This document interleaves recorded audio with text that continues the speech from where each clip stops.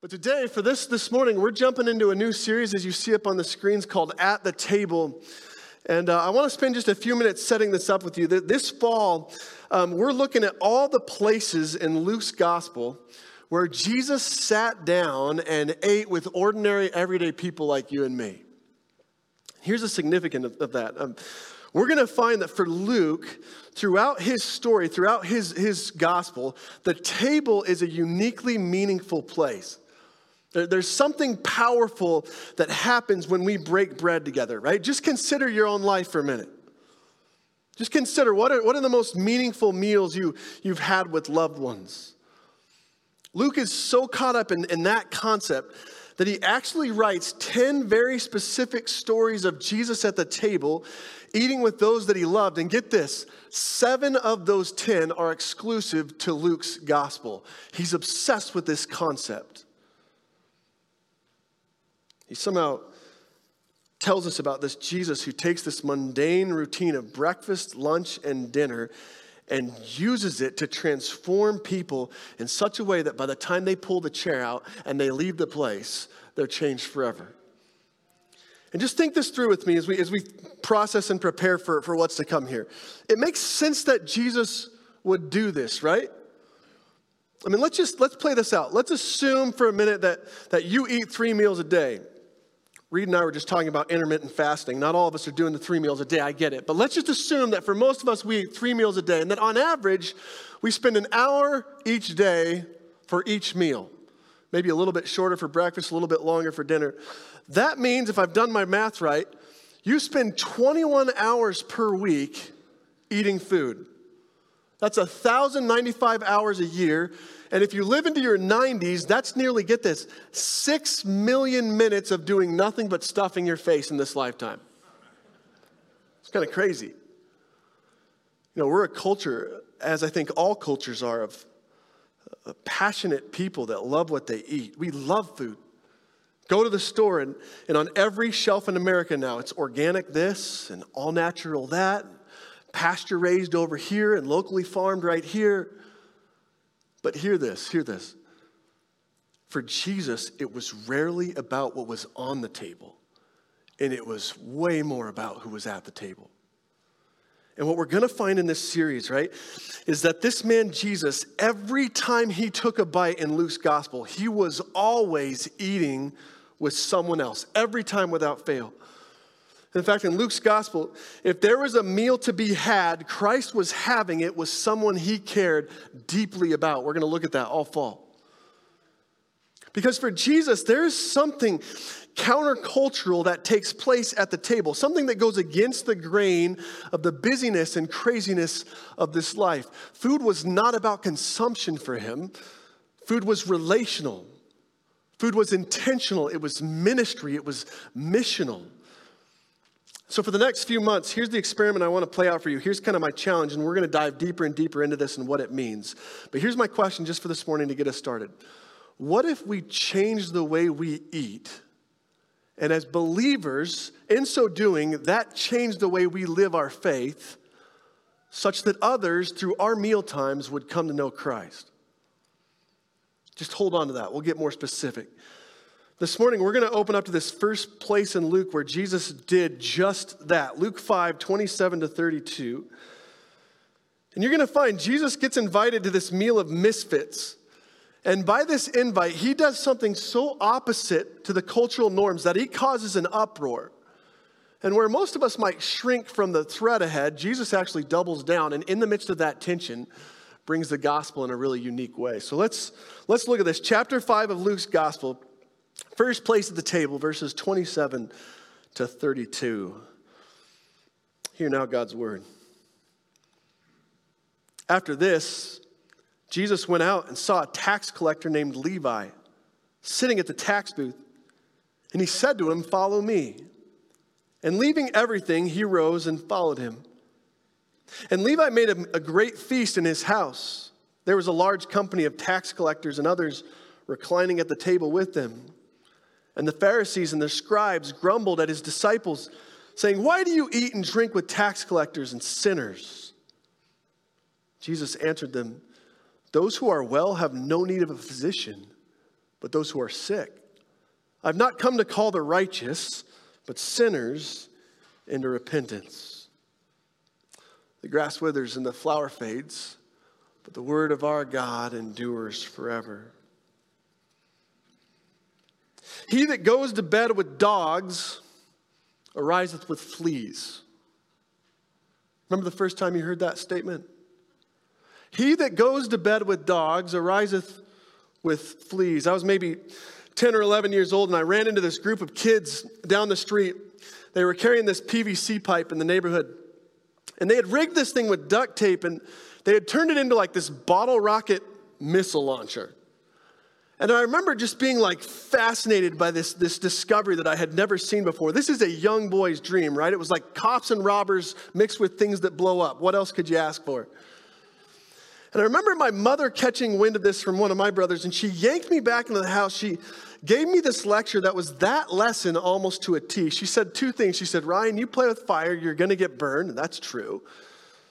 She said, you hang out with dogs, you're going to get fleas. That expression first appeared all the way back in 1573, and for centuries now, it's become a parent catchphrase, right? If not that, then something like it. You are who you hang out with. Bad company corrupts good character. You tell me who your friends are, that'll tell me everything I need to know about you. And it's actually somewhat biblical. Proverbs 13:20 says, whoever walks with the wise becomes wise, but the companion of fools will suffer harm. I think it's a truth worth heeding for us. But if you live by that axiom, if you abide by that, then this passage presents a bit of a problem. That is, what is Jesus doing having a dinner party with flea-infested filth? Did you catch the question? Look again at verse 30. They asked him, what are you doing eating with tax collectors and sinners?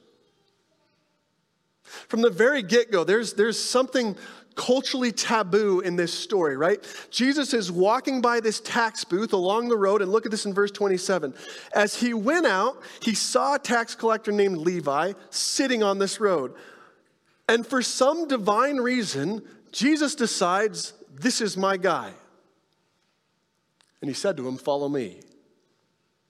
And right there with that very invitation, this single act broke all the religious customs, norms, and rules of the day. If you were a faithful Jew, you didn't dare associate with that kind of filth. You know, today we bring our own baggage to the story. We think about tax collectors, and I think for most of us, we start thinking about 87,000 IRS agents coming at us. Am I right? Well, you have to understand, set that aside for a minute. It's not so much the IRS that's the problem. It's not the tax collector that's the issue. There's something far more egregious going on here. To be the Jewish population, right? As a faithful Jew, you would have seen Levi as a dog among fleas. Tax collectors in Roman times were far worse than we can even imagine. They were absolute sellouts. They were defectors. Their job, as I said, was to sit in booths along the roadside, along roads from city to city, and they would collect payment from their debtors. Except these men, these collectors, were not Romans. They were Jews. They had defected from their national roots and decided instead to work for the occupying enemy. And so therefore, they were seen as traitors who were taking from their countrymen, from the imperial tyrant that was Rome. But it wasn't just that, it gets even worse. Because most tax collectors were kind of bullies and thieves. It was well known that they would charge you more money than you owed so they could keep the excess for themselves. So that means Levi wasn't just presumably wealthy, right? He was illegitimately wealthy. He made money on your backside. And you add all that up, and what that means is that Levi is probably one of the most hated, despised, dejected men in the land. Not for Jesus. Christ says, you'll do. Come on, follow me. Top 12, you're in. Let's go. This is a polarizing moment. And yet if that's not enough, look at this in verse 28. And leaving everything, Levi rose and followed him. Isn't that a cool story? Jesus calls the worst of society, and immediately, by his immeasurable grace, by the Holy Spirit, he changes this man's life forever. What an incredible thing Christ does. And if we stopped right there, this would be a really easy lesson. We could quit right now. It'd be quite simple. The evil Levi, by God's mercy, repents of his wickedness, leaves it all and abandons Christ. Makes for a great sermon that'll preach. And yet that's not where this story ends. Because Levi is apparently so excited, he's so caught up in this new identity, that he asks Christ to come to a meal, not just with one deplorable, but with a crowd of them. I mean, he's so on fire for the Lord. He brings Jesus into the house of defectors, packed full with the worst of society. This is not a dog with fleas. This is the entire kennel. Mama said you don't hang out with those people. Look at this in verse 29. And Levi made him a great feast in his house, and there was a large company of tax collectors eating at the table with the two of them. I mean, this is no small dinner party, right? This is a great feast. This was a block party. An entire crew of disreputable and reprehensible men. Jesus is really out on a limb here. In fact, he's so far out on a limb that the branch is breaking. And yet, get this. Here's what I think is fascinating about this story of Christ. Jesus doesn't care. I mean, there's clearly something different about this man, right? He could care less about what others think around him. He takes society's rule book, the cultural norms of his day, and he looks up the part about who you can and can't eat with, and he throws it to the side. And his first act at the table, his first meal in Luke's gospel, he sits with the very ones who no one in their right mind, in their worst nightmare, would even fathom of being in company with. Again, look at this in verse 30. The religious show up, and they're either curious or furious. I'll let you decide which one it is. I'm going with furious. Why do you eat and drink with tax collectors and sinners? See, my guess is they're not really looking for an answer here. Right? This is more like, who do you think you are? You call yourself a rabbi? What are you doing? Look at who you're eating with. They say to his disciples. You know, the definition of sinner in the Mishnah, it won't surprise you. It referred to those who live really by worldly ways. They were the gamblers, the Sabbath breakers. They were thieves. They were the violent criminals. It was a word of ill repute. And by that I mean if you associated with them, then you lost your reputation.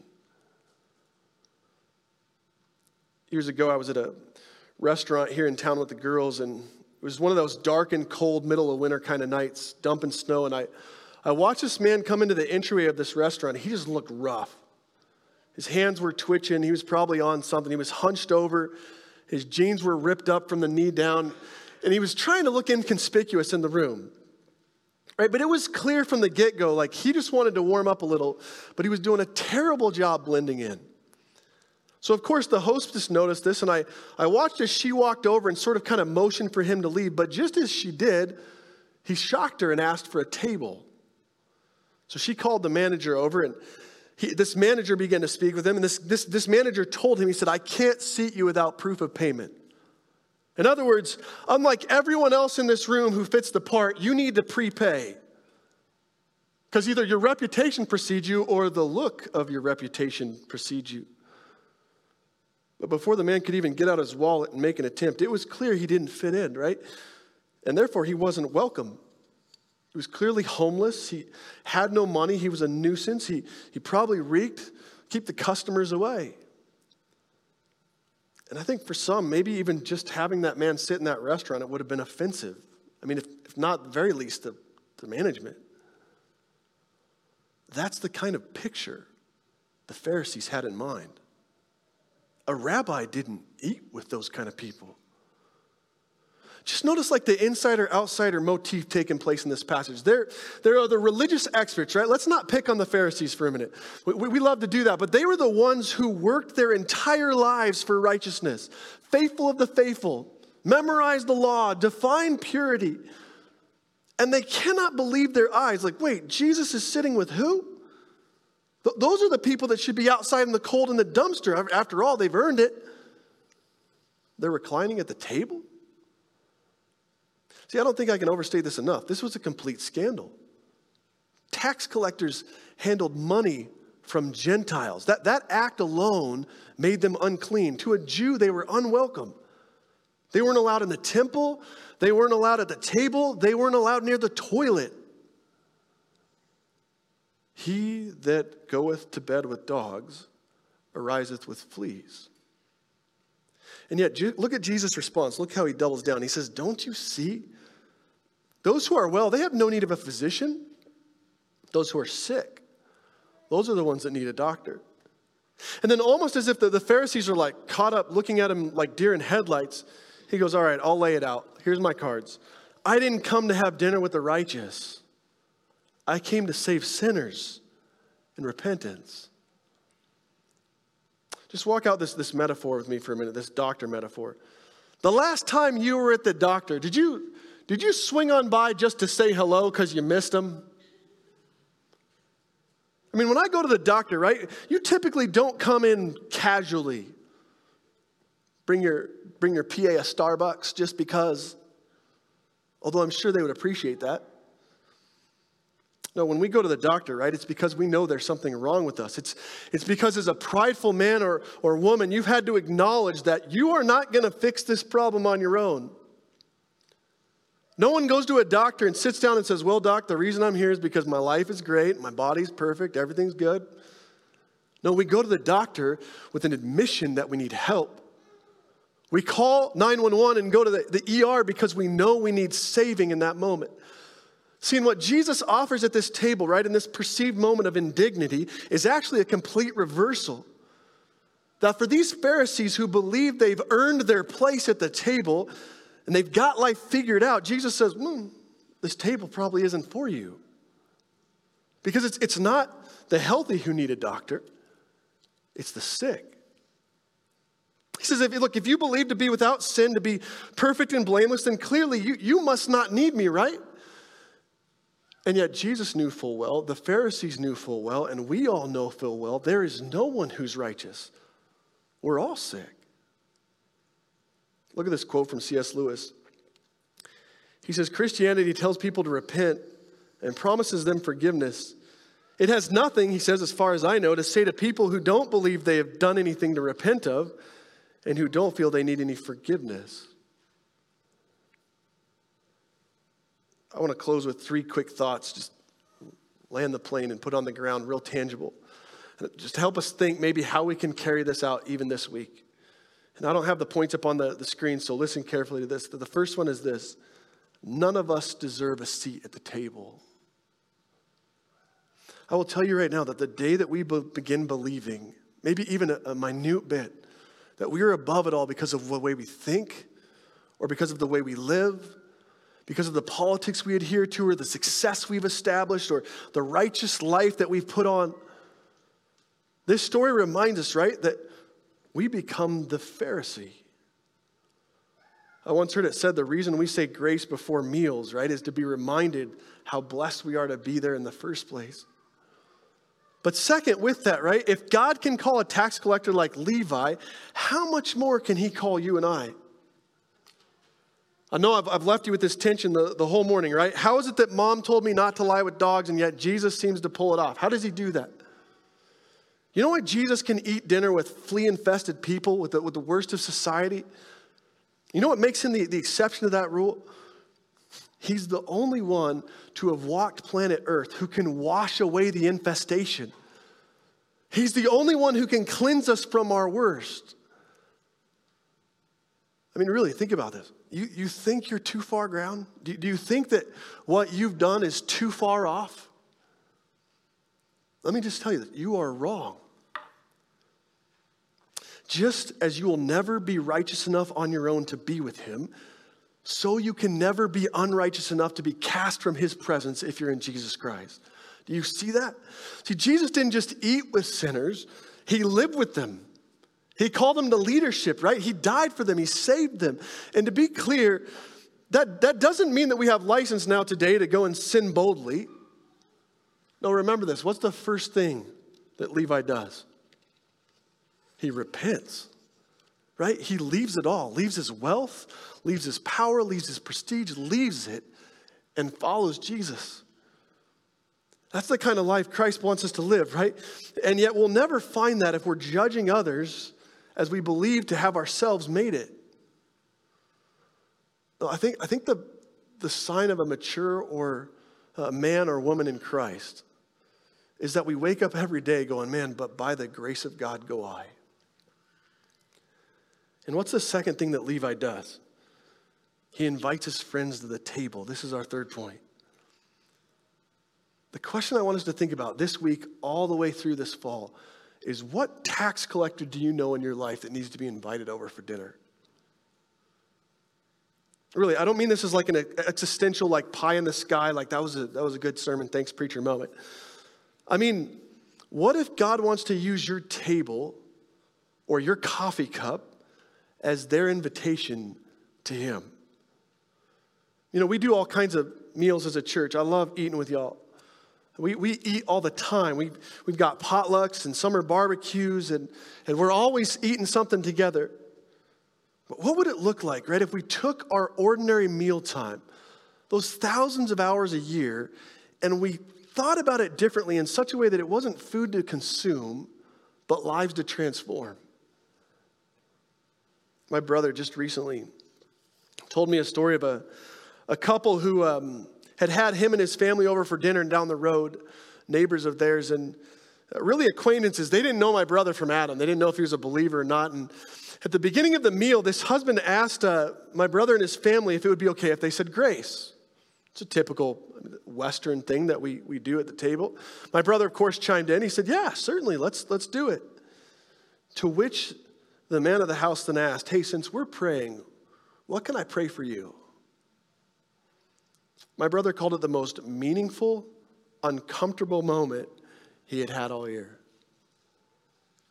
Those who are well, Jesus said, has no need of a physician. It's those who are sick.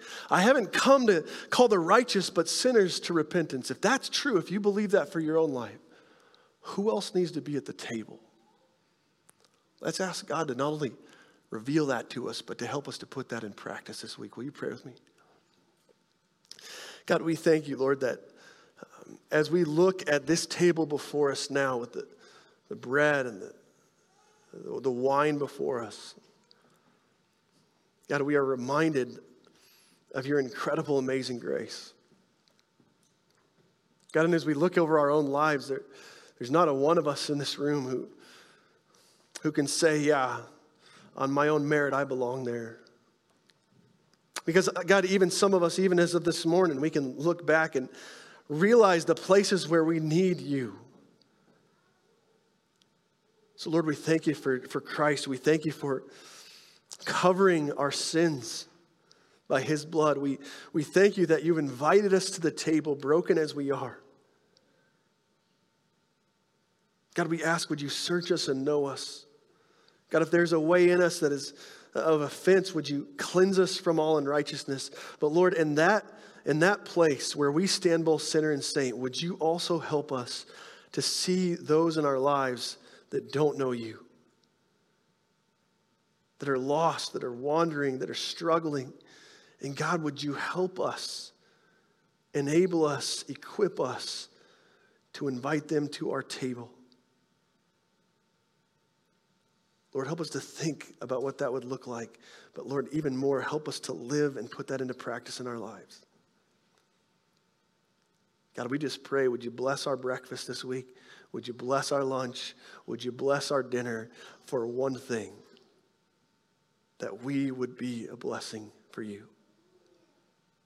In Jesus' name, all God's people said, amen.